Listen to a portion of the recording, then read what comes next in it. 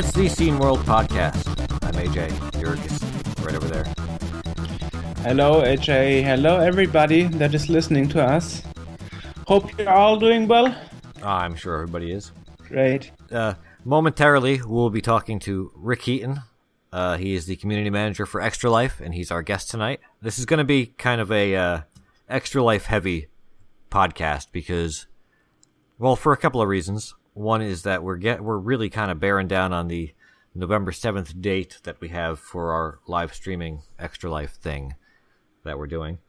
So yeah, we actually spoke about that since March when we spoke to Michelle Robertson and Crystal Herring. Yes, from the Frag Dolls at the time. Speaking of and them, now the new group name. Yeah, speaking of them, I was going to say that the Frag Dolls. We've been promoting since then that we're playing on the Frag Dolls Extra Life team, which is true. But now that we're getting down to it, the Frag Dolls team is no longer the Frag Dolls team. So Jurg and I are playing as part of Team Illuminate, which has the remains of the Frag Dolls and so on. So you can check them out and you can check us out and all that stuff on Extra Life. Okay. This is getting old. It is getting old, but you know, it's one of those. It's an audio gag. You know, it's one of those recurring things. You know, you gotta crumple the paper. But weren't we promised like 20 years ago already that there will be this paper-free office thing that never happened? Yeah. Actually, in the last 20 years, the amount of paper used in the office has increased. Yeah. I like to write things down, and actually, normally I just kind of crumple a fake piece of paper, or you know, like a blank one, just to make a point. But this time I actually have written things on it. So This time it's not completely just a recurring gag. It's actually I'm actually only crumpling halfway. up my worksheet. Okay. So I guess that the big news that we've got is that our emulation is live. That you can actually go to the Scene World webpage, which is sceneworld.org, and you can view the issues of the magazine directly in your browser. And Firefox is recommended for this at the moment because it's a JavaScript implementation of the emulator, and some things like Safari have some issues with it. This may be fixed in the future. We're working on it. It's an ongoing process. Yeah, we are actually working together with Richard Janicek, who is the Vice JS maintainer, and he actually developed that, but put it on ice on 2013 because of lack of interest of the community. So I was writing to him like half a year ago when we discussed with Chris, our webmaster, which emulator we should use, because, you know, one of those things we are getting in our feedback chapter for the magazine, like the last 10 years, was I would like to view it in my office, but I'm not allowed to install Vice on it or any other emulator. So could you do something about that? Plus, it also poses a barrier for people that don't have an emulator and don't know the logistics of how that works and don't want to bother figuring out how to install the emulator, which you know, I would say is a lot of guests that we've had. You know, I mean, a lot of these people, they don't really care about, you know, the older stuff. We're talking to a lot of people that are doing new stuff and old Commodore things they're not so interested in, but it gives them an interesting way to see what we're doing, you know, along with whatever else that we have up there. But it allows them to actually see the magazine, which is the flagship product that Scene World is still doing. Well, with the exception of Dave Lowe, because he said, I'm not using emulators, I don't like emulators, I'm using the real hardware. Yeah, well. Well, he is an exception. Yeah, well, he needs to use the real hardware because he's doing music and stuff. But you have been pointing out a couple of times in our past interviews that I really want things working 100%. So yeah. You always have been mocking me for, this doesn't sound right, it doesn't look right. Well, you know. So you have to give a huge shout out to Gary Falk. He's one of the main editors for Scene World, who really kind of held our hands through this because Jurg and I sat down and attempted to implement this, and we broke things. So, and also to Chris Loinberg, our webmaster, who, again, we tried to change something on the webpage and we broke it, and he fixed it. really quickly. Yeah, Which was really good because Computech, which is one of our other topics here, noticed us, and they informed Jörg that they were going to do some pieces on us, and so we wanted to get the website ready for that. And those things should be live now by the time that you hear this, but so he's like, so in a couple of days they're going to be pointing people to our website, and so we're like, okay, well let's fix it, and we broke it completely. Well, you deleted accidentally the wrong file, but fortunately there is some caching involved in the new web server that Chris put up, so it actually broke something, but it wouldn't be noticeable until the server crashes or something, or reboots or something. So we were lucky there, So let's talk about Computech. What's up with Computech? Tell us about this. Well, they are known for actually releasing like the first the first commercial disc magazines in Germany, like Magic Disc, Game On, and Golden Disc. Mm-hmm. I think it started in 1988, if I'm not mistaken. Yes.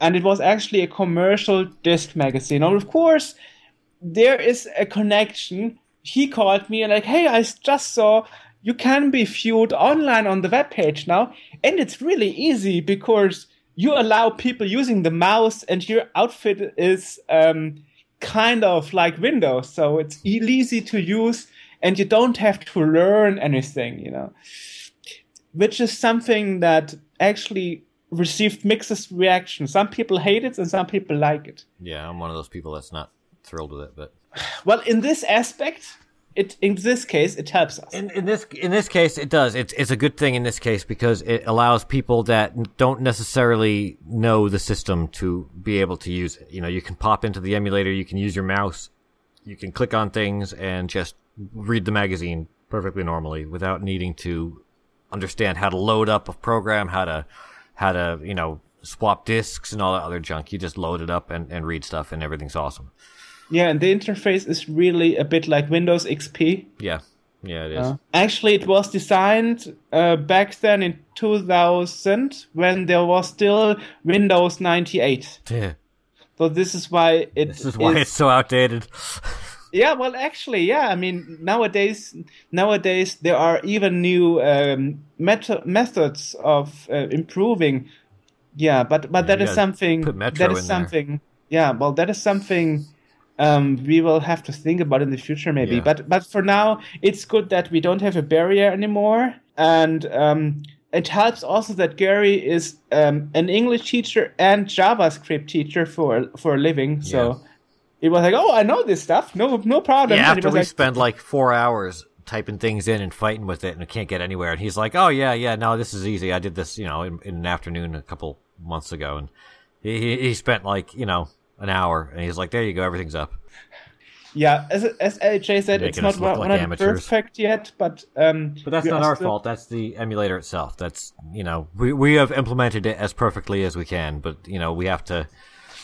The actual, the JavaScript for the emulator and all that stuff still needs to be work. It's a work in progress, I should say. Yeah.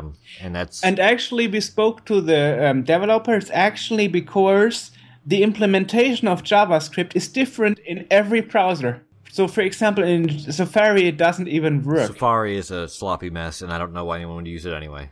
But yeah, well, it's a default browser on Mac. I use it, but every time I use it, I think to myself, I really should stop using this. Well, now we have another reason. Yeah. But it's a default browser on Macintosh, isn't it? Yes. Actually, we should tell people how you actually can run it.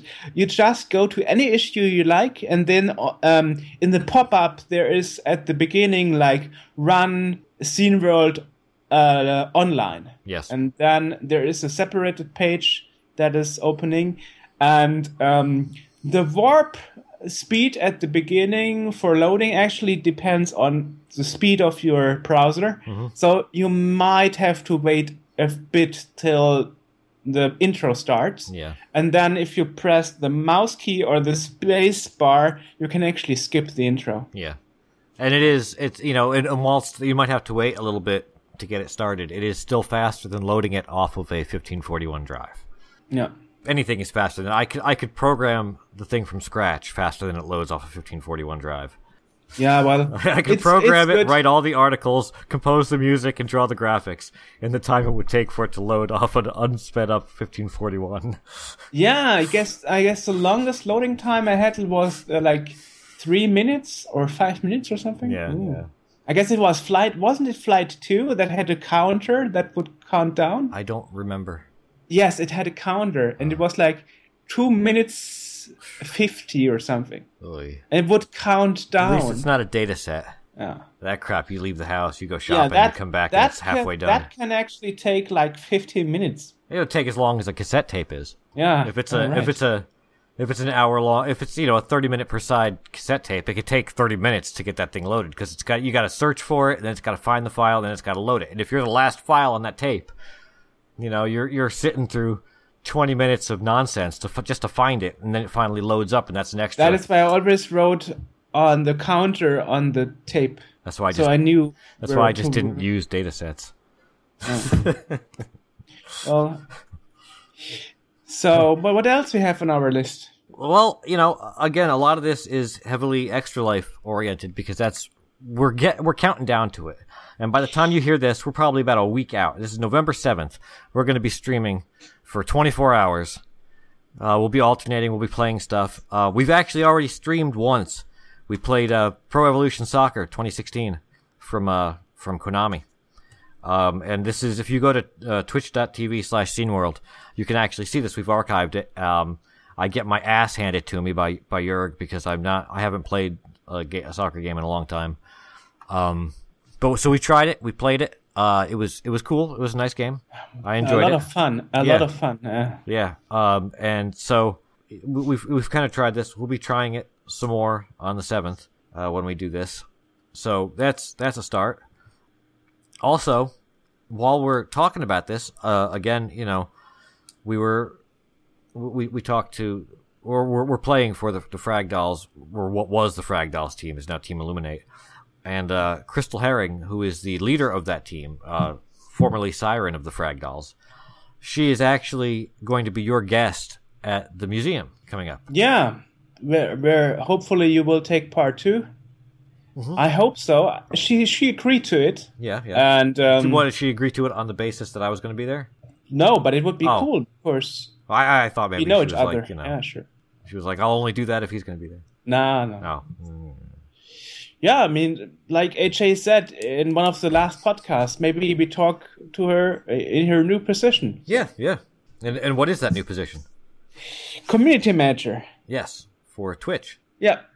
So this is very, very heavily Twitch slanted on this one because there's so much twitchiness happening in the near future for us with Extra Life and the live stream and everything else that's going on. And at this point, it's really kind of difficult to talk about much else because we're pre-gaming for this. It's like this is gonna be brutal. Of course, yeah. Yeah. Well, I have to thank Konami for giving out review codes so we could play against each other. Absolutely. And the thing is, actually, it happened that we did a few things with people like more than once. Yeah. Like speaking to 3D Realms a couple of times. Yeah, it's nice to work with people in the gaming industry. Yeah. It's really, really very nice. And it's good to see the feedback. And actually, when Gary and AJ and I, when we discussed about putting the magazine online, we also discussed on how to improve the magazine for the next issues and what else we could do. So I think the next year will be very promising. Oh, absolutely. I'm excited for the next year because we've got a lot of stuff in the works. We've got a lot of stuff that we can push forward with this, and we've got a lot of ideas for this and for new things that are we're going to try to do, and we've got a full plate. And now it's good because we can actually show people what else we are doing next to the podcast. Yeah. Mm-hmm. Speaking of things that we're doing next to the podcast, I want to apologize for everyone who's been waiting for the a Video Game Con footage to come out. Hopefully it'll be out by the time that you hear this. At the time that I'm recording this, I'm still editing the footage. There was a fair bit of footage that I edited, and I'm not a video editor by trade. I'm not used to doing this, and so it's the process of storyboarding this stuff and putting it together in a way that makes some kind of sense is not something that I'm used to doing. So we're getting it. It's getting done. I'm doing it, and hopefully it'll be up and on YouTube and viewable by the time that you hear this, and you can check it out and see what I did at a Video Game Con. We were going to do it as a podcast. We were initially going to release it as a podcast, similar to how we did Gamescom. But you know, we started thinking about how we're doing a lot of these events. You know, Jörg is attending some press conferences and some, you know, stuff like that. And, you know, I did the Video Game Con, and it would just add so many extra podcasts to our lineup if we had to do single thing that we did as that. And so we kind of switched gears halfway through, and at first we said we were going to do it as a podcast, and then I'm looking at it and I'm like, well, there's no talking through half of this stuff, so who the hell wants to listen to, you know, a room full of people? Nobody. So then we decided, let's not do it as a podcast. And then we recorded stuff for it, and then I started storyboarding it, and I realized that what we recorded didn't match what I was putting on the screen. So it's turned into a process. But for everybody that was part of it, and everyone that we talked to, and everyone that wants to see it, it'll be out. Like I said, hopefully it's out by the time you hear this, and if not, it'll be out shortly after you hear this. You mentioned the press conference about the ET digging that was held. Yes. And actually we decided that AJ will take the audio recording of the press conference that I supplied to him and write a report about it for the next issue. Yeah, I will try to do that. That is supposed to come out in our next winter issue around February or March, depending on how well we are going. So around that there will be this that gives me plenty of time to procrastinate. Yeah. Well, I have to say it's really a surprise that we actually made the last issue out in time, because we really had some problems within the staff, you know, like cutting half of the leg off and stuff. Yeah. Ooh. Yeah. Oh yes, and I also want to know, in case you are concerned about talking about Extra Life and children and stuff and illness and sickness, it isn't so negative or sad.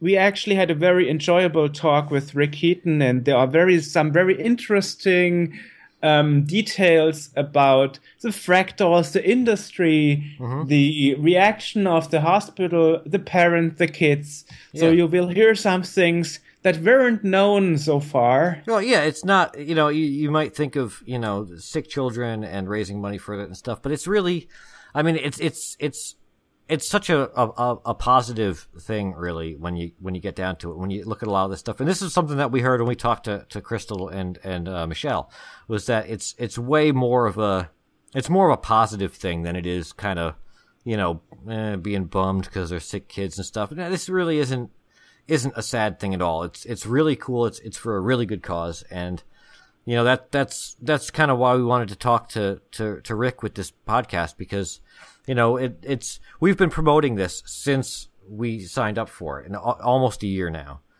and you know it's really kind of time that we started knuckling down on this, and you know so I mean this is really sort of. It really highlights some of the positive aspects of this and what it does and why it's good and why everyone should donate to me and Jörg and nobody else. Just him illuminate. Yeah. No. Really, I mean, if people want to donate to us, that's cool. I would also recommend that people, because we've got a huge gaming contingent in our audience, you know. I would imagine that everybody that listens to us, you know, does this, and I would encourage people to sign up for it and raise money on your own. You can go there, you can still sign up, and it's not even, you don't have to do it this, you know, on the 7th. You can do it whenever you want. Yeah. You know, we've got the whole year. And I guess now that Christmas is coming up and so on, maybe you can give a child some happiness, I mean, it's used for not only for therapy and stuff or medics, but also for, a game console for parents that cannot afford Christmas presents. Right. So hey, if you can't donate, then take that, take the new game that you just got or your new console and sit down and play some games and sign up and raise some money yourself for this, because it's a good cause, and I recommend. Like Rick said, every single person, every single cent helps. Yeah, absolutely. And there is some spoiler in there, because he also said, and they also mentioned it on their homepage, they're one of their plans for next year is to spread across Europe.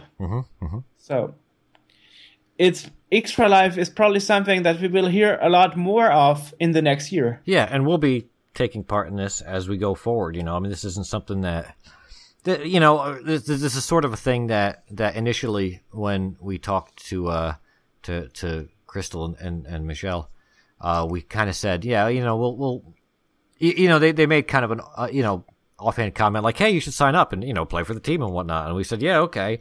And then because I'm like that, I'm like, yeah, I'll do that. And then the more that we've done this, and the more that I've been paying attention to it, it's like, this is something that we should do every year. Yeah. Maybe we can, next year, maybe we'll have a Scene World team, and we'll get the rest of the group in there as well. And, Yeah. Well, actually, we are starting next year, as we said already, to get the rest of the team more involved in the podcast. So that's a sure thing. Yeah. So, we'll really get moving on it. And again, it should be fun.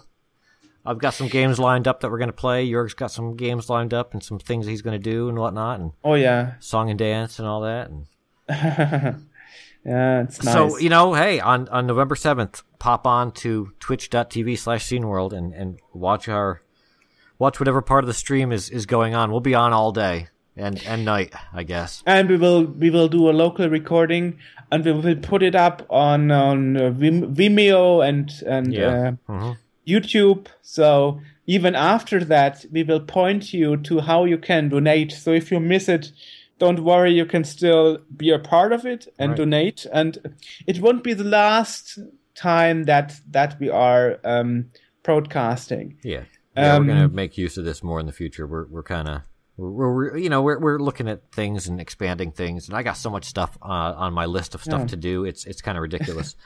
But like Ricky Knuckles actually invited you to come over and make a show at his arcade. Yeah. Which you hopefully will do next year. Yeah, it'll be nice.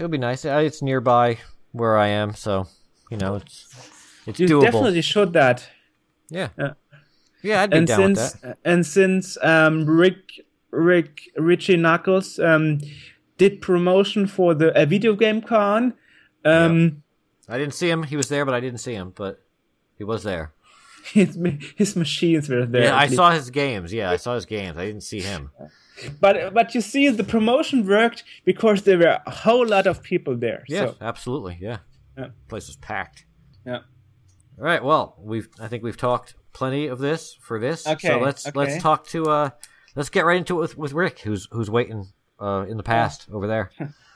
So today we are talking to Rick Heaton, who is the community manager of Extra Life, correct? Yes, correct. I'm the community manager for Extra Life at Children's Miracle Network Hospitals. Thanks for having me on, guys. No problem. Yes, wonderful. So, actually, we mentioned Extra Life before because we spoke to the Fractals that are unfortunately no more, but they are still a team at Extra Life. Correct. And AJ and I, we are part of that team, and that is why we wanted to talk to you, Rick, because you also have an event coming on the first Saturday in November. The second. Wait a second. I'm doing my math. November 7th is the date. I haven't looked exactly. at it. The first. Okay, that's first the first Saturday. Okay, good. Yes. So first, let's talk a bit about. How did you actually, Rick? How did you actually start with video games and that stuff, because I guess you have to have a heart for video games to actually be a community manager of such an organization. Sure. I guess I was really kind of maybe 7 or 8. My sister had bought my brother-in-law Pong for Christmas one year, and I was over their house and started playing it, and wow, this is fun. And it just kind of evolved from there. When I was, I guess, 11, I had a paper route, and I bought an Atari 2600, and I was kind of the cool kid on the block at that point, right? I was the only kid that had the Atari. And it just progressed from there into Nintendos and PlayStations and Xboxes. And I actually worked in the games industry for a number of years. I worked for WB Games at their Turbine studio here in Boston. I was a community manager for Lord of the Rings Online. Wow. And then I moved over to Extra Life. So yeah, I've kind of been around games for almost my entire life. Wow, so you are like around since the 70s, basically. Yeah, since before video gaming was a thing. Yeah. So actually, you have been working in the video game business. So what did you make your move? What was your decision to say, I want to work for the hospital and be a community manager there and help collecting money for kids, for sick kids?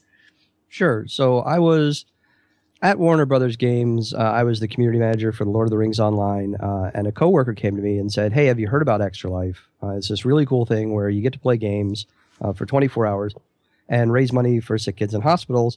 I was thinking about doing it. Do you want to do it too? What do you think? Let's start a team." So I looked into it and I said, "Yeah, this sounds pretty cool. Let's try this. Let's raise a little money for our local children's hospital here, Boston Children's." And it really kind of blew up. We raised over $20,000 that first year. The next year, I think Team Turbine raised almost 70,000 or 60,000. And then the third year, we raised over 70,000. And then I saw that Extra Life was looking for a community manager themselves, and I figured, you know what? Instead of just me raising money with a handful of guys here in Boston, let's go out there and help them, nationally do this. So I went through the interview process and I got the job. And I guess it's a totally different kind of work. It is. I don't have, hundreds of thousands of MMO players screaming at me, "Why did you break this?" It is nice getting up in the morning realizing that, everything I do today is going to help a child somewhere. That's really kind of a powerful thing to realize. And, I'm not feeding the corporate wheel, as it were. I'm doing something every day that's making a difference, to a child or a family. So it's really a nice thing to be able to say, Yeah, yeah. And this is this is a thing that really benefits a lot of people in that pretty much all of the donations go straight to where you want them to go. Correct. When you sign up for Extra Life, which you can do at extra-life.org, you choose the hospital you want to play for. We have 170 hospitals throughout North America. That's U.S., Canada, Puerto Rico. And you pick the hospital you want to raise money for, and the money you raise, that's where it goes. It's not like, some charities, they say, well, raise money for this, and then they decide where it goes or which hospital gets it. You get to decide that. Right. Actually, I've read on the FHQ, I think it was, that you're actually looking into spreading the concept across Europe as well. Yes, we are. It's something we really want to do. I mean, gaming is an international thing. So we would love for everyone all over the world to get involved. But when you start talking about charities and not-for-profits and hospitals and children, a lot of legal mumbo-jumbo and messes get thrown into that pile. And it can be pretty tricky to navigate all the laws of, 200 and some odd countries throughout the world. So it's kind of a one-step forward, two-step back process trying to get this done. But we are constantly looking to make it happen. So hopefully. I mean, that's the interesting thing here, because I'm myself a retro gamer and I like to collect old video game consoles and stuff. And one sentence I've sometimes heard from people that don't have an understanding in this, like, why do you spend money on computer trash? You could donate the money to kids or something, to sick kids or something. So it's kind of interesting that there's Extra Life that actually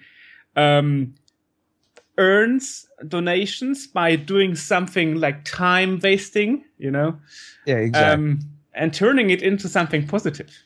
Yeah, I mean, it's kind of like, everybody's got their thing, right? Everybody has a hobby they enjoy doing. And for the athletic set amongst us, you can run a marathon, or you can bike across your state or your country, and people will help you raise money for whatever cause you have.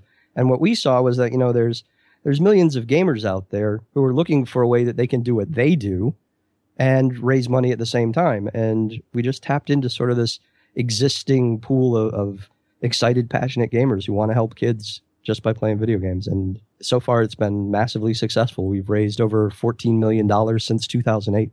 And this isn't limited to just video gaming. We've spoken to as Jörg mentioned, we talked to the Frag Dolls, and I mean this goes to tabletop gaming and all kinds of other stuff. Pretty much anything that falls within the realm of gaming. Right, correct. Like we say, play games, heal kids, and games is a very broad topic. It can be whatever you want. It can be video games. It can be, you can play solitaire if that's your thing. And with real cards, you don't even have to play it on Windows or whatever. Tabletop actually accounts for something like 25% of our participants. It's a huge factor. We're very fortunate to have support of WotC, Wizards of the Coast, and also Geek and Sundry have stepped up and helped us in the past. So tabletopping is a huge part. I mean, it's interesting. I mean, if you look at the possibilities, and I mean, for example, I'm playing for International Sick Kids, and we actually discussed which is an earlier. actual thing. Which is he told me that, and the first thing I thought was, what? International Sick Kids? That's not a thing. It's one of our hospitals in Toronto. Yeah. It really is a thing. Yeah, it is. I think we have 3 hospitals: one in Toronto, one in Boston, and one in Indianapolis, if I'm not mistaken. So you can kind of pick which way you want to go with it. But yeah, it's a thing. Yeah. Yeah. So what would interest me is you said it's different because you don't have players and an MMO screaming at you. So what does your daily job life look like? So it's kind of different every day, which is why I love community management. It's whatever's happening now. So I'll spend a lot of time talking with individual participants who have questions about the program, or I deal a lot with kind of a sub-program we have called the Guild program, where we actually organize groups of gamers within cities to play for a specific hospital. So, Boston has one, Seattle has one, Austin. There's 54 of them currently within our network. And so I'll talk to those guys. They're led by, a president, vice president, secretary, just like any kind of club would be. And, they'll have questions. Are we allowed to do this? Are we allowed to do that? There are obviously guidelines they have to follow. So I interact with them a lot. I interact with, on the hospital side, the hospital program directors who have questions about Extra Life and how do they get in touch with their players, or should they be saying these kind of things to their players? It's actually kind of fun sometimes to talk to people that aren't gamers about how do you talk to a gamer. Just like regular people. They're just normal people. Just talk to them. They think there's sometimes this kind of like, secret code that gamers know that no one else knows. So I spend time telling hospital folks, no, just talk to them. They don't bite. Yeah, that's another point, because you wouldn't really connect hospitals to video games in a way. No, right off you kind of don't. You think hospital, you think something, something terrible has happened and now it's time to get very serious, and it's not about having fun and being jovial. But the great thing about our hospitals is, the first time I ever walked into Boston Children's, for an example, I wasn't sure I was in the right place. It didn't feel like a hospital. It didn't look like a hospital. And there's groups within all of our hospitals called Child's Life's Experts, which they take time out of every kid's day, however serious their illness may be, to remind them that they're kids. They play games with them. If they're having a birthday, they'll have a birthday party for them. It's an effort to kind of give kids back being a kid, regardless of what the problem is. Our hospitals treat everything from, say, a broken arm to, cancer, life-threatening illnesses. So sometimes just being able to be a kid for an hour means a lot. Yeah, because a lot of these a lot of these kids are in there for most of their lives, more or less, and it's tough to maintain that kind of that childhood when you're in a place like that every day. Exactly, and it's tough on the parents too. So it helps the parents out by they get to see their children, get to do kid things, right? I think that's really, really important too, because I work. This is something that I don't normally talk about on the podcast, but in real life, I work with a population developmentally disabled adults, and it's really important with people with special needs, whether that be a developmentally disabled adult or a child that has serious medical issues, to kind of maintain that normality that they don't get by being in a hospital. Exactly. It's people I don't think realize that as much as the medicine and the doctors and everything else, your state of mind impacts your wellness and how quickly you heal as well. Mm-hmm. So if you have some normalcy in your life, it kind of takes away the dark creeping corners where, everything is traditionally in a hospital, so very cold and static, and you just kind of feel isolated and alone, and it gives you that little bit of hope that sometimes can make the difference. Right. So, what was so far the nicest experience since you are with Extra Life? The nicest experience probably would be the first time I ever got to go to Momentum. So once a year, we have an event where we bring 65 of our champion children. These are children who have had, a pretty hard time. And we just sort of celebrate them down in Orlando, Florida at Disney World. And we bring in our corporate sponsors. Disney gives them a day in the park. Chico's SAS gives the mothers makeovers. Delta flies everyone down. It's just an amazing event.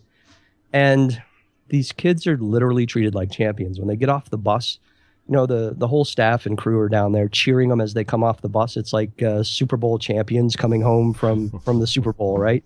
And it's just that kind of outpouring of, you're awesome, you're great, everybody loves you, and just really making them feel special. And it's hard to go to that and not come away changed. And that was a fantastic experience. I'm looking forward to doing it again every year. So I guess that means you have your dream job in a way. Yeah, in a way. It's funny because my dream job.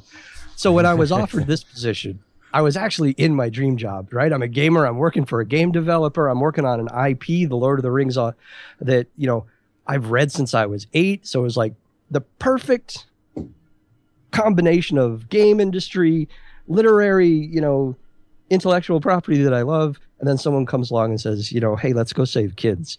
So it did take me a day or two, actually. But when I was done, I was like, you know what? I can do that and have it mean something. So let's go do this. And that's when I took the job. But yeah, it has turned into a complete better than dream job sense. So do you also recruit famous video game people to help you in those events or appear? Sometimes yes, sometimes no. It seems to me that a lot of these men and women who are out there, and the YouTubers and the Twitch streamers, they hear about it and get involved just because they recognize that they have a platform and a voice, right? And they say, let me use my celebrity to do something good. So we see more than us necessarily going out there and recruiting them. We see them coming to us saying, hey, I heard about you. How can I help? And, largely it's do what you do, get your community, aligned with ours and raise some money. And they raise outrageous sums. Yeah, well, I just got the idea because we had once an interview with Charles Martinet, the Mario voice guy. Yeah. And he repeatedly said how much he loves kids and interacting with them and, and playing Super Mario Kart with the kids, in person. So that is why I got the idea. Maybe there are others who think the same and would love to, maybe contact you and help you with an event or maybe even appear. Hey, if any gaming voiceover people or industry people want to get involved, send me a note. We're always happy to hear from everyone. So you actually have a support contact form to contact you, or Extra Life. Okay. Yep. Just send support at extra-life.org. So apart from spreading across Europe, what other plans you have? Well, right now we're kind of super focused in on November 7th because it's getting really close here. We're under a month away. And then we're looking at, next year and, how do we make the program bigger? How do we grow it in terms of people and dollars and help even more kids? It's always, I guess, an evolutionary process. Each year you kind of sit back and say, okay, here's all the things we did that worked. Here's all the things we did that didn't work so well. So let's focus more on these and less on those. And let's kind of find more things to make the program bigger and bring more people in. What will you be doing on the 7th? What are your plans for the 24-hour? I'll be sleeping. Although I'm sure by like hour 20, I probably wish I was. Yeah. I will be with the whole Extra Life team in Salt Lake City. We're actually turning the 7th into kind of like a family day at our office. So we're going to have kind of a whole big deal there and bring people in. We'll be all there. We'll be doing our stream on our Twitch channel, which is Extra Life 4 Kids, Extra Life, the number 4 Kids. So you can check in on us from time to time, and we'll be checking in on other streamers and seeing what they're doing, and just sort of helping rally the troops. Nice. We're still figuring out what we're gonna do. It's a challenge, but it's fun. Well, it's such a simple thing, and then you start thinking, but I have to do it for 24 hours. How do I fill that time? Yeah. Well, I mean, the guidelines are so open that you really don't need to do it for 24 hours. It's such a the idea is to game for 24 hours, but it's so open to if you can't game for 24 hours, then do what you want to do. You can right. The guidelines are such that you can really interpret how you present it in any way that you really want to. Right. Like I tell people when they say, oh my God, I can't stay up for 24 hours. I said, all right, so give me 4 6s or 6 4s, however you want to break it down, that's fine. Mm-hmm. And what I've actually found is when people start to think about it, throughout the course of the year, they end up doing far more than 24 hours. They'll do a couple hours here, they'll do an hour there, and by the time they get to the end of the year, they realize they probably put in a week, right? Which is amazing. Well, on the other hand, you can actually record something and play it back or something. So there are so much possibilities to fill the gap of 24 hours.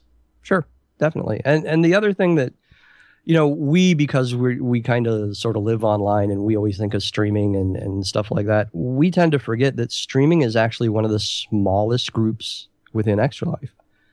The overwhelming majority of Extra Lifers don't stream. They'll go over a friend's house for the weekend and they'll all play together completely offline. Or, they'll get with a local group and they may have 15, 20 people at, the local, rec hall or something and just do it there and completely offline. And that's totally cool too. You don't have to stream to be part of Extra Life. AJ actually was at a video game con in New Jersey and met some of you people. Yes. Yeah. I went to the Extra Life booth and there was a Pac-Man time trial, which I sucked at. But yeah, it was nice to see everybody and kind of connect and whatnot. Yeah, we're usually at most events, so you can find an Extra Life booth at any kind of medium to large event in your town. So let me ask you: have you been at Gamescom? Probably not, because it's in Germany. So actually, I have. When I was with Warner Brothers, I actually went twice. Oh, so I went in I think 2011 and 2013. And that's crazy. That is, Americans just don't get it. They think, oh, E3, woo, oh, PAX, woo. Nah. It's like Little League games. It's Gamescom is a whole different thing. It's amazing. There's so many people. It was a little scary. I was actually there the year they shut down the convention center and they had to call in the riot police. So I was there for that one. Whoa. Okay. Why? Yeah, I think that was 11. What happened that they had to call in riot? So they had oversold it. Oh. And they hit max capacity in the hall. And, Köln Messe is huge. So to overbook that. Yeah, exactly. And they had thousands of people in the parking lot, and they closed admissions, and these people had paid. And they, it was Germany in the summer. It's hot, and you're on tarmac, and you're told you can't go inside. People were not happy. Oof. And of course, the problem is a law issue too. You're not insured if anything is happening. Yeah. Ooh, that's a big thing. So it was someone had to leave before you could go in. It was exciting. I can imagine. It was exciting to watch it on the news afterwards, having been totally oblivious to it all day long. Yeah. Let's put that in context. Wow. Yeah. So if you make it to Europe next year, then you definitely have to meet with us. Sure. In Germany. Yeah. No idea if I'm going to end up in Germany or not, but if it happens, if we figure out this international thing, I've already explained to everybody we have to go to Gamescom. That's where it is. You don't have to go anywhere else; just go there. So. Plus, I love Cologne. So, yeah, Cologne is nice too. Yeah. But it's right that you mentioned it. It's not so easy to go international. I mean, if you see that Kickstarter just got into Germany this year, they took years to actually go into Germany. So I guess this funding thing and donations is really a big law issues thing. It really is. And then there's the whole privacy issues. You collect someone's personal information. Laws are different in Germany and in France and in the UK. And then you have the whole EU, law thing. And it is an ugly web of laws that, it's... I've actually seen when I was with Warner Brothers where we would try to do things that were global, and the lawyers would come back and say, well, if you word it this way, it's illegal in this country, but you have to word it that way to make it legal in that country. So in some instances, making it legal in one country actually makes it illegal in another. It's just crazy. It doesn't make any sense. So it's very challenging to do anything internationally, especially when you involve personally identifiable information and money. So you kind of put your experience of Warner Brother also with your job at Extra Life right now. Absolutely. A lot of things apply. I mean, there's we're dealing with gamers. We're going to events and shows and stuff that I went to for years and years as an industry person, and it kind of makes it a little easier to wade through the waters and say, oh look, let's go to this show. Let's not worry so much about that show, and just generally share my experiences. So game day is the 7th, and that is when most of the action happens. Now I've read in the FAQ that you can continue to fundraise after that date. Now, absolutely. Will that be for this go around, or will that be for like the next go around? You know what I mean? So our year is actually a calendar year. Okay. So it'll be for this go around. So December 31st is kind of the cutoff for raising money for 2015. Cool. So we can. The only caveat I throw on that is we do have the ESA challenge. I don't know if you're aware of that or not. No, we're not. So the ESA has given us some funds to give to the hospitals that raise the most money and the hospitals that raise the most money per capita. So that kind of lets the little smaller markets sort of have a shot at this money. That does have to be all in and all counted by November 8th at 8 a.m. Okay. To qualify for that. If you're trying to raise money to get your hospital the ESA funds, that does have to be in November 8th, 8 a.m. But you can absolutely continue raising money past that just generally. Now, I would like to know what's actually the reaction of the hospital managers and so on when they realize that they are successful in helping kids and raising money by cooperating with video gamers. So it's really been fun to watch, both in terms of the experiences that have been relayed to me from before I got here and just myself in general. They are really kind of overwhelmed. It's kind of funny because, I talked earlier about it. It's nice not to be yelled at by several 100,000 screaming gamers. But they only yell at you because they're passionate, right? Because they want something so bad. And it's that same level of passion that they bring to Extra Life. So it's kind of been fun to watch hospital PDs see that passion and just be kind of in awe of it. So to the point where the hospitals come to us and say, how do I get a guild? How do I, activate my gamers more? This is huge. This is great. We want to be even more involved next year. It's also interesting to mention that some doctors are the best gamers and the other way around. Actually, I had an interview with Hank Chan, who is actually the world record leader in Donkey Kong, and he is a plastic surgeon. And Really? Yeah. It makes sense when you think about it. You're talking about a fine motor skill, so it makes perfect sense. Yeah. And actually, I read an article about it. Like, if you get a surgery, ask your surgeon if he's good at Tetris. You know? Oh yeah, that makes sense. Spatial organization. Yeah, I would want my surgeon to be kind of good at visualizing shapes in 3 dimensions. That would probably be important. Yeah, putting everything back together. Yeah, exactly. None of this. Wait, I think I have an extra piece. Yeah.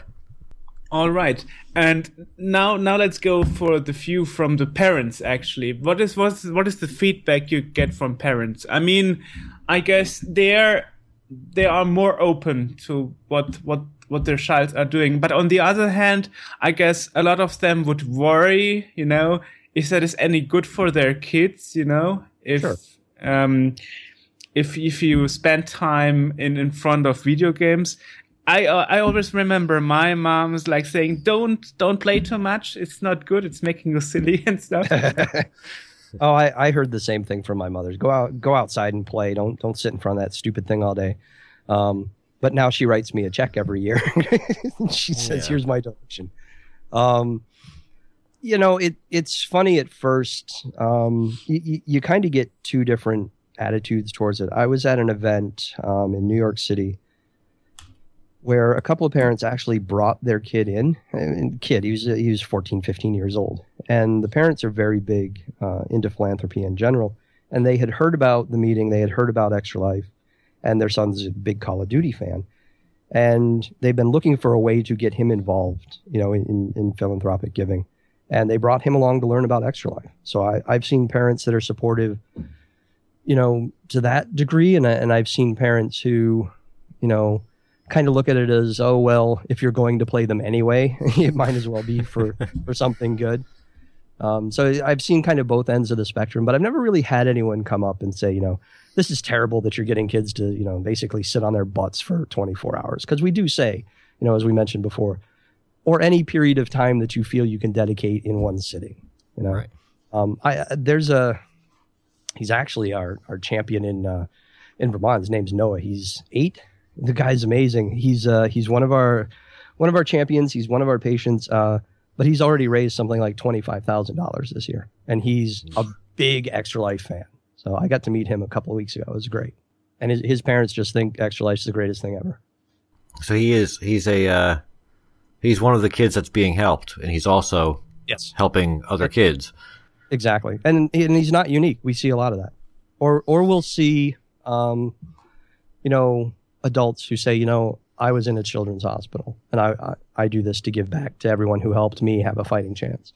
So you find real quick doing this, there are more people out there who have benefited from a children's hospital, specifically a CMN hospital, than you ever thought possible. It's really amazing to see how many lives have been touched.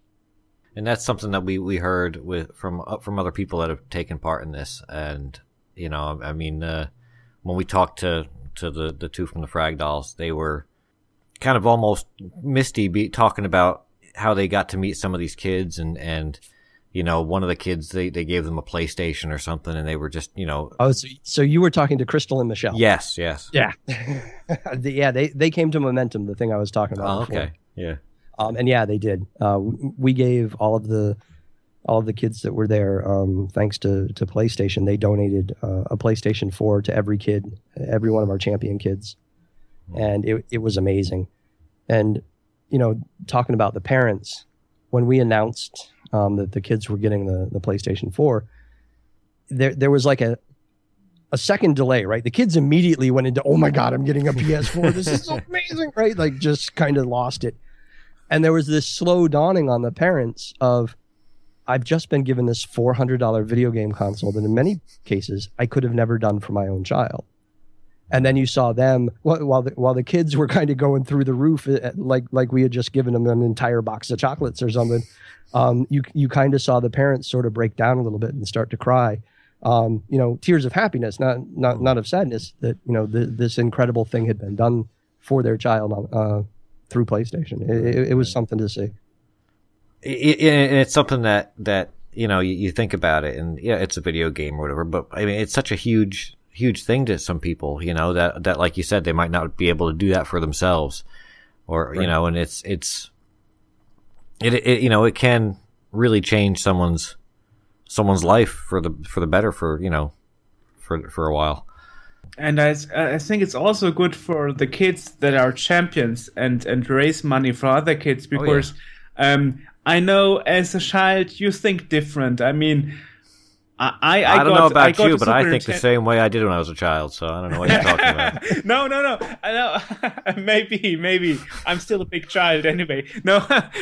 My point was, as a child, you don't realize that maybe other families can't afford what you have. Mm-hmm. I mean, I saw my friends at school having all a Game Boy or Super Nintendo, and myself a Commodore 64, and I thought that is like the normal thing in the world, but kids usually don't realize maybe that other families maybe don't have the money, so it's actually good as a social aspect, because I think for the kids it's life changing.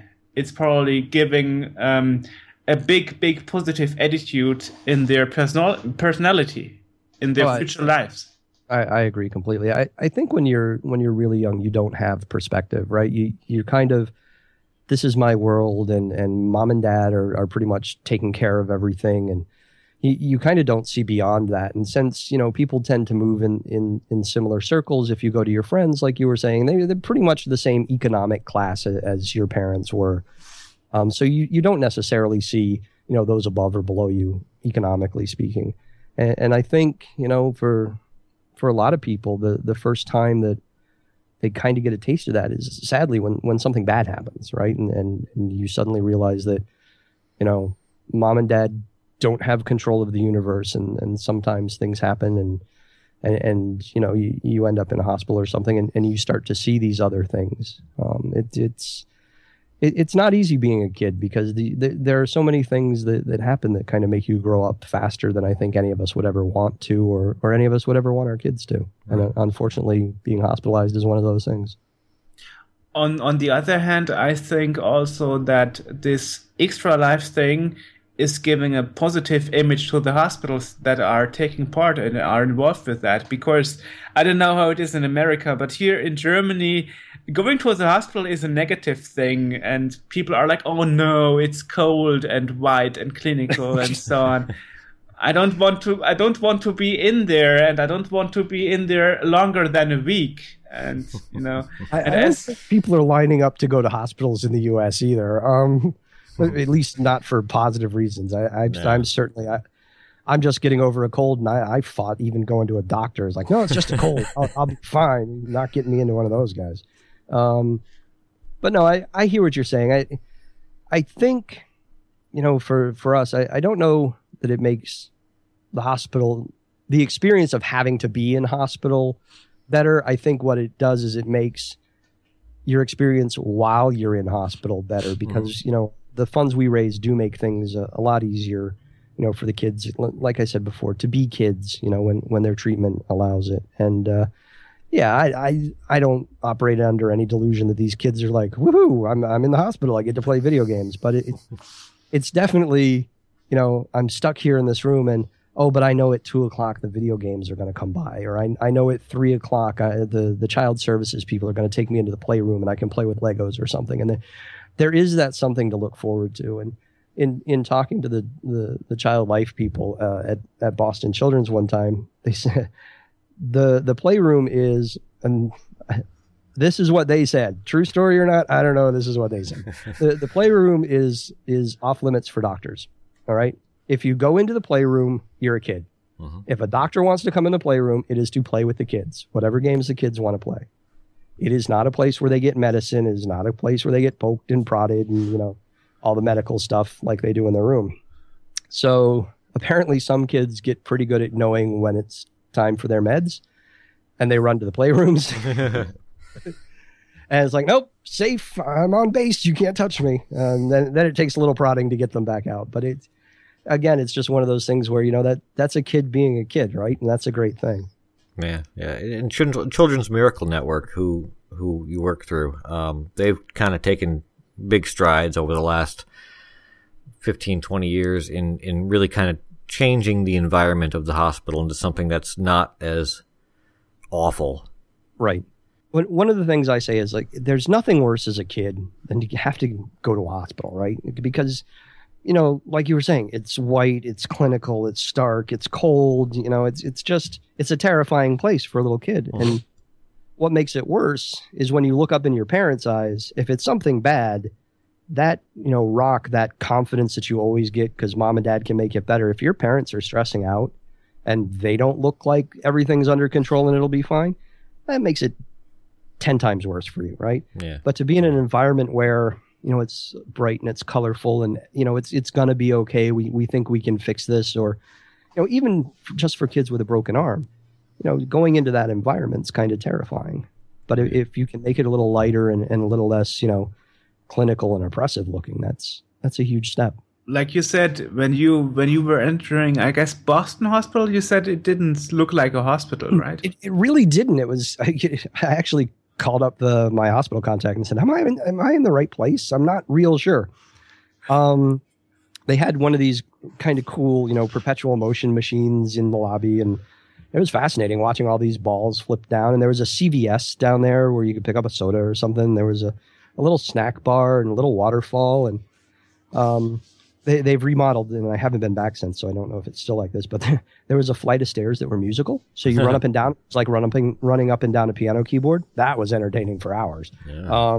But it really didn't feel like that whole, when I go to the hospital with my mother, who's 85 years old, and, you walk into the stark white waiting room, and they wheel you into the little stark white room, and you put on a little white gown, and no good. But this really didn't feel like a hospital at all. Musical stairs should be a part of every hospital. Musical stairs should be a part of every home. But, yeah, that's a good point, yeah. I would get tons of exercise. Oh, good Lord, yeah. I would love to see, like 80-year-old people in a hospital going up and down musical stairs. That would be that would just make things so much better. Yeah, the great thing about it was at the top of the stairs was where they drew blood. Oh, jeez. It's a trap. But it was very cool. Yeah. Yeah, talking about it, I just saw an interview like last week with a 103 years old woman who said, like, I like my Nintendo DS because it keeps me healthy, Keeps your brain active. Yeah. Well, that's, my grandma is she's a Tetris master, and she's moved on to Bejeweled and stuff now, but I mean, she's a beast at that stuff, and I think it does definitely do something for you. Oh, definitely. I would agree. Helps keep the mind sharp. You're giving it something to do. You're giving it puzzles to solve. Right. That's interesting because when I first thought about hospitals, I said to AJ, okay, maybe this guy we are talking today is not really involved into video games so much, but now I hear the total opposite, So, like you are totally into it, You actually worked for the industry, so. Oh yeah, definitely. And I was, on the press side of things for several years too. But no, I'm definitely into it. I'm sitting here in my loft, and it's like, between. I think my bookcase has about 10 books on it, and the rest are all video games. So. Yeah. I just saw like a few months ago they released the Untold History of Japanese Video Games. Oh, really? That's one of those books I want to read next. It's getting pretty expensive because there are not so many copies left. Right. Yeah, limited run. Yeah. You print yourself.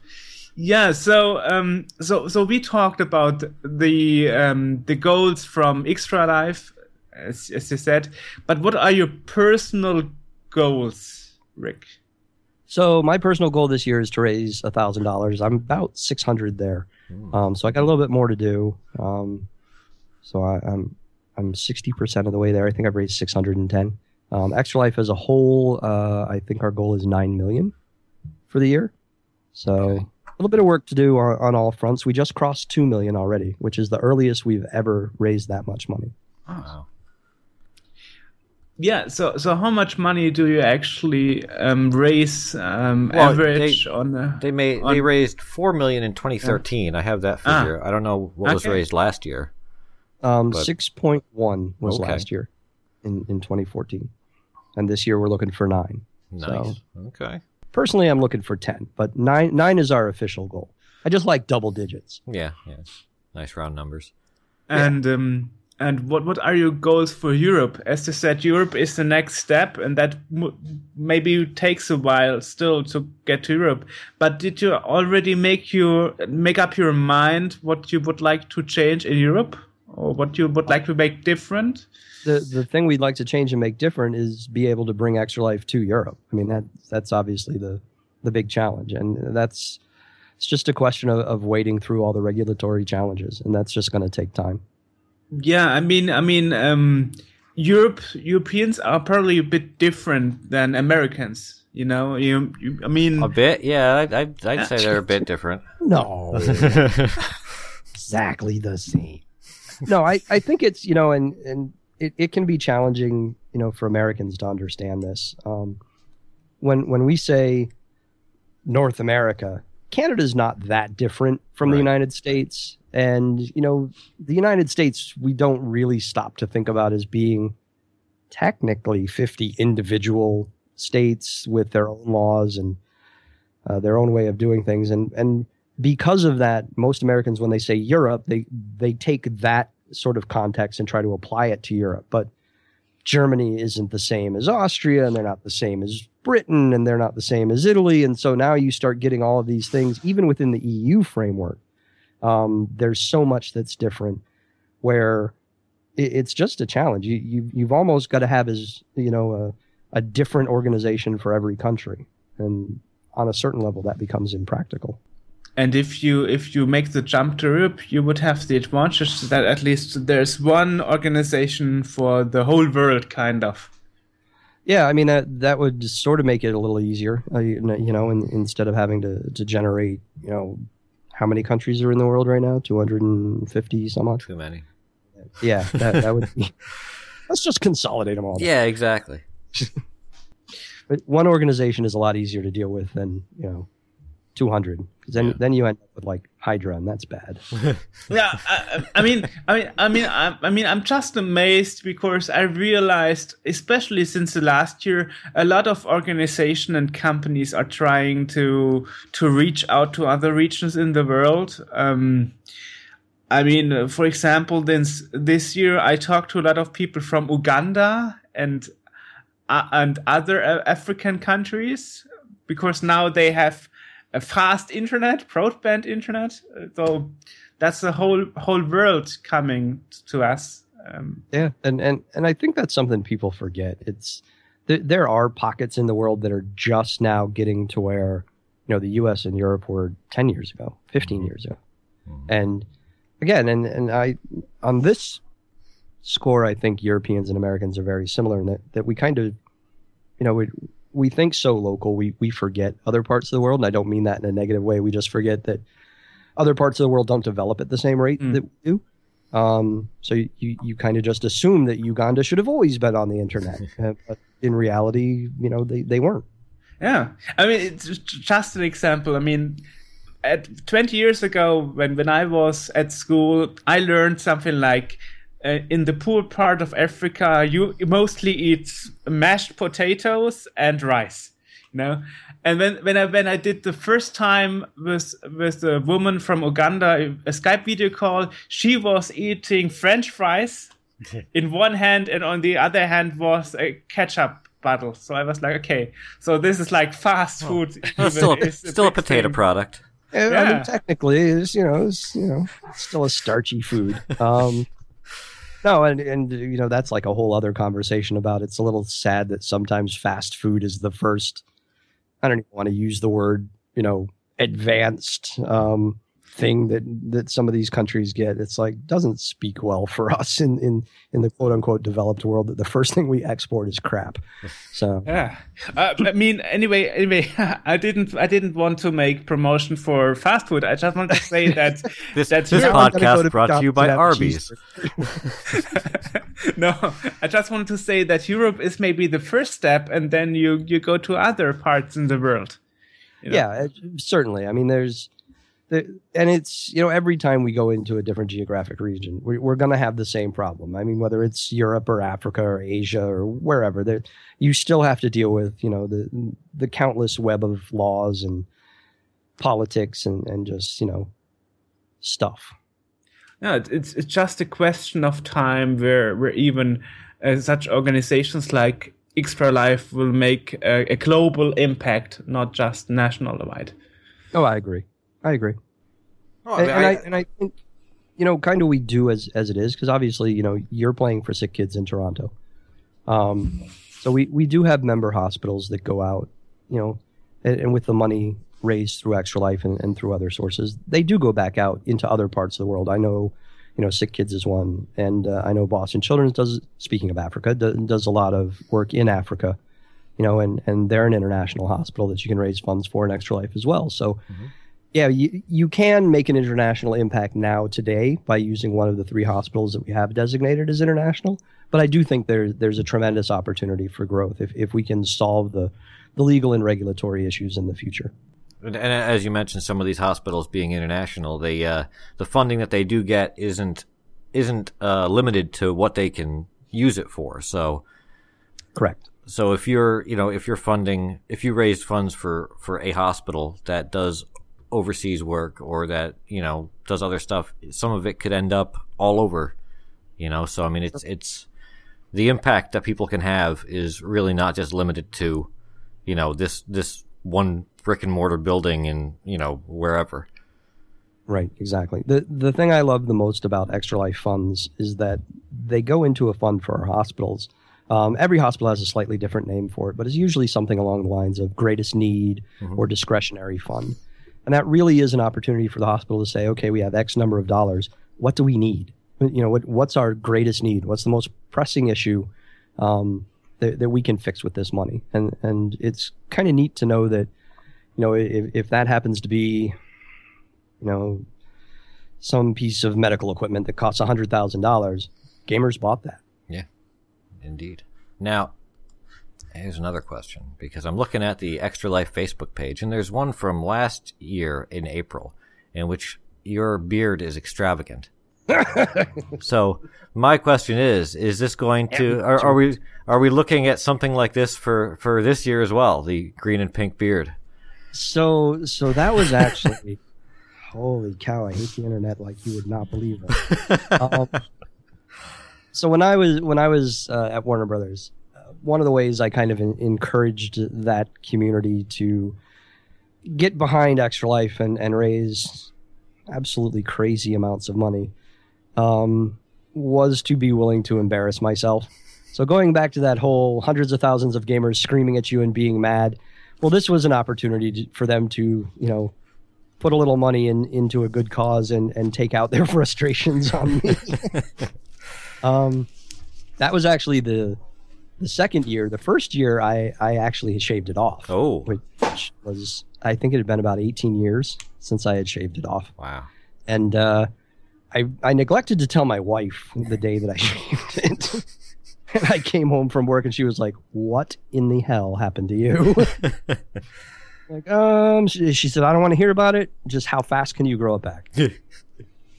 So yeah, I haven't really thought of doing anything like that this year. Being with CMN hospitals, it's a little bit tougher to think of how I can go do crazy, ludicrous things. Mm-hmm.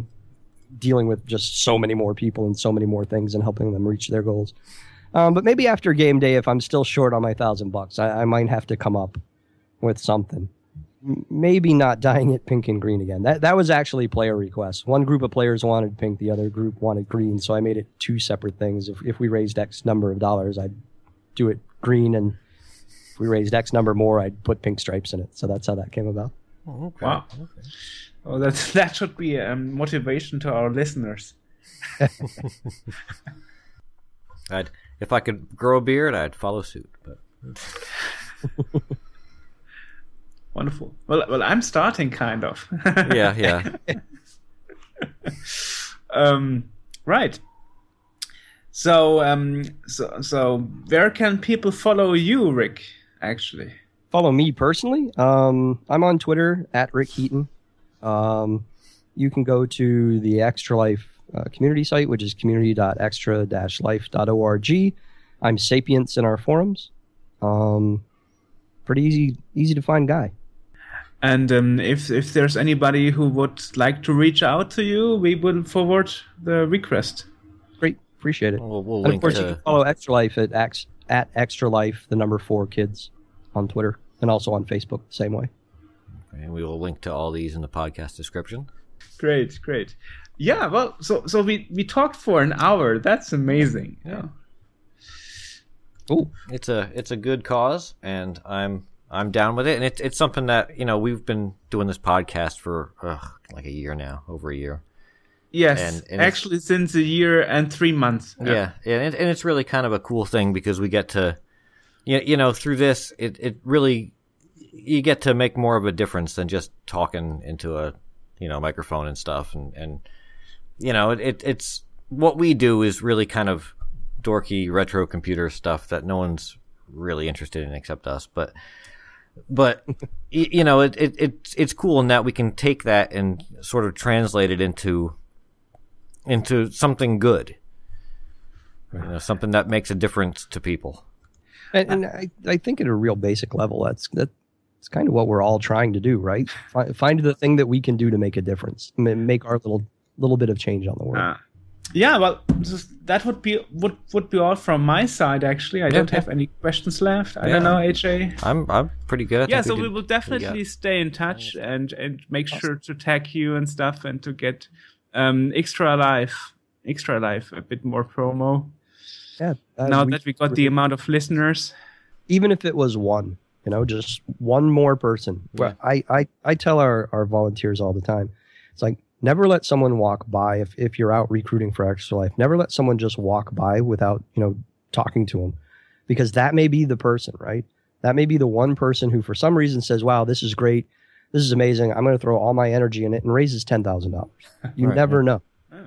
Well, I guess that's all for now. Yeah. Thanks for talking to us, and it's a great organization. It's a great cause, and we will definitely promote that as we go forward into November, and as we figure out what to do for it, because it's bearing down on us quick.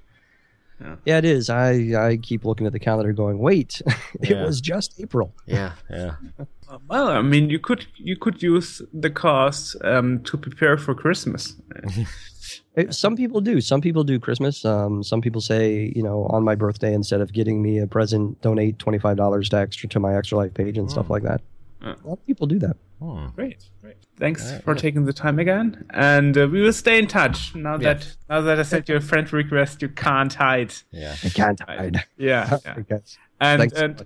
Sure. Thanks, guys. Appreciate it. Thank you. All right, thank you. Sue. Have a good evening.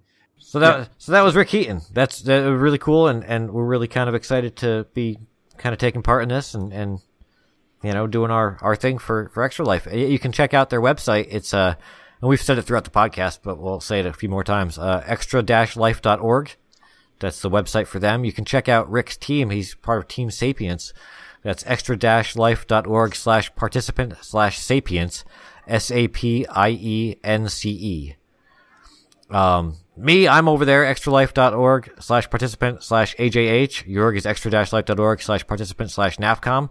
Donate, check us out, do all that stuff. We also have the Twitch channel that we'll be hitting up, twitch.tv/SceneWorld. And if you look on there, I'm sure you'll find lots of stuff. Lots of people are streaming for Extra Life, so just look around and you'll find things. I also want to point out that Rick Heaton is running Extra Life podcast this year, and you can actually check that out at http://blog.extra-life.org/podcasts. Cool. So take a listen to that. Well, we got a few more links. So, for example, if you want to check out our magazine in the emulator, you can actually go to themeworld.org. There's all sorts of stuff there. There's issues, there's podcasts, there's videos, there's all kinds of crazy stuff. Soon there'll be, potentially by the time you hear this, there'll be a Twitch page on there as well, which will be streaming whatever is on our Twitch page, which is most likely going to be nothing until November 7th. You can check Jörg out. He's got a blog over at nafcom.eu. I've got a blog that is occasionally updated, not recently though. It's over at justwestofhell.com. Well, and you should subscribe to our YouTube channel. Yes. We need more viewers to our YouTube channel. Yeah, check out our YouTube channel, check out our Twitch channel, check out our Vimeo channel. We're on everything. Just, Right. Subscribe to our everything. YouTube channel is actually at youtube.sceneworld.org. Yes. Check that out. Subscribe, like, whatever. Or don't like, or leave us terrible comments, whatever. It's all good. We like everything. Even terrible comments. Yes. Mm-hmm. Yeah. Okay, so that's the podcast. We will see you next time. Or hear you next time. Yes, we'll see or hear. Yeah.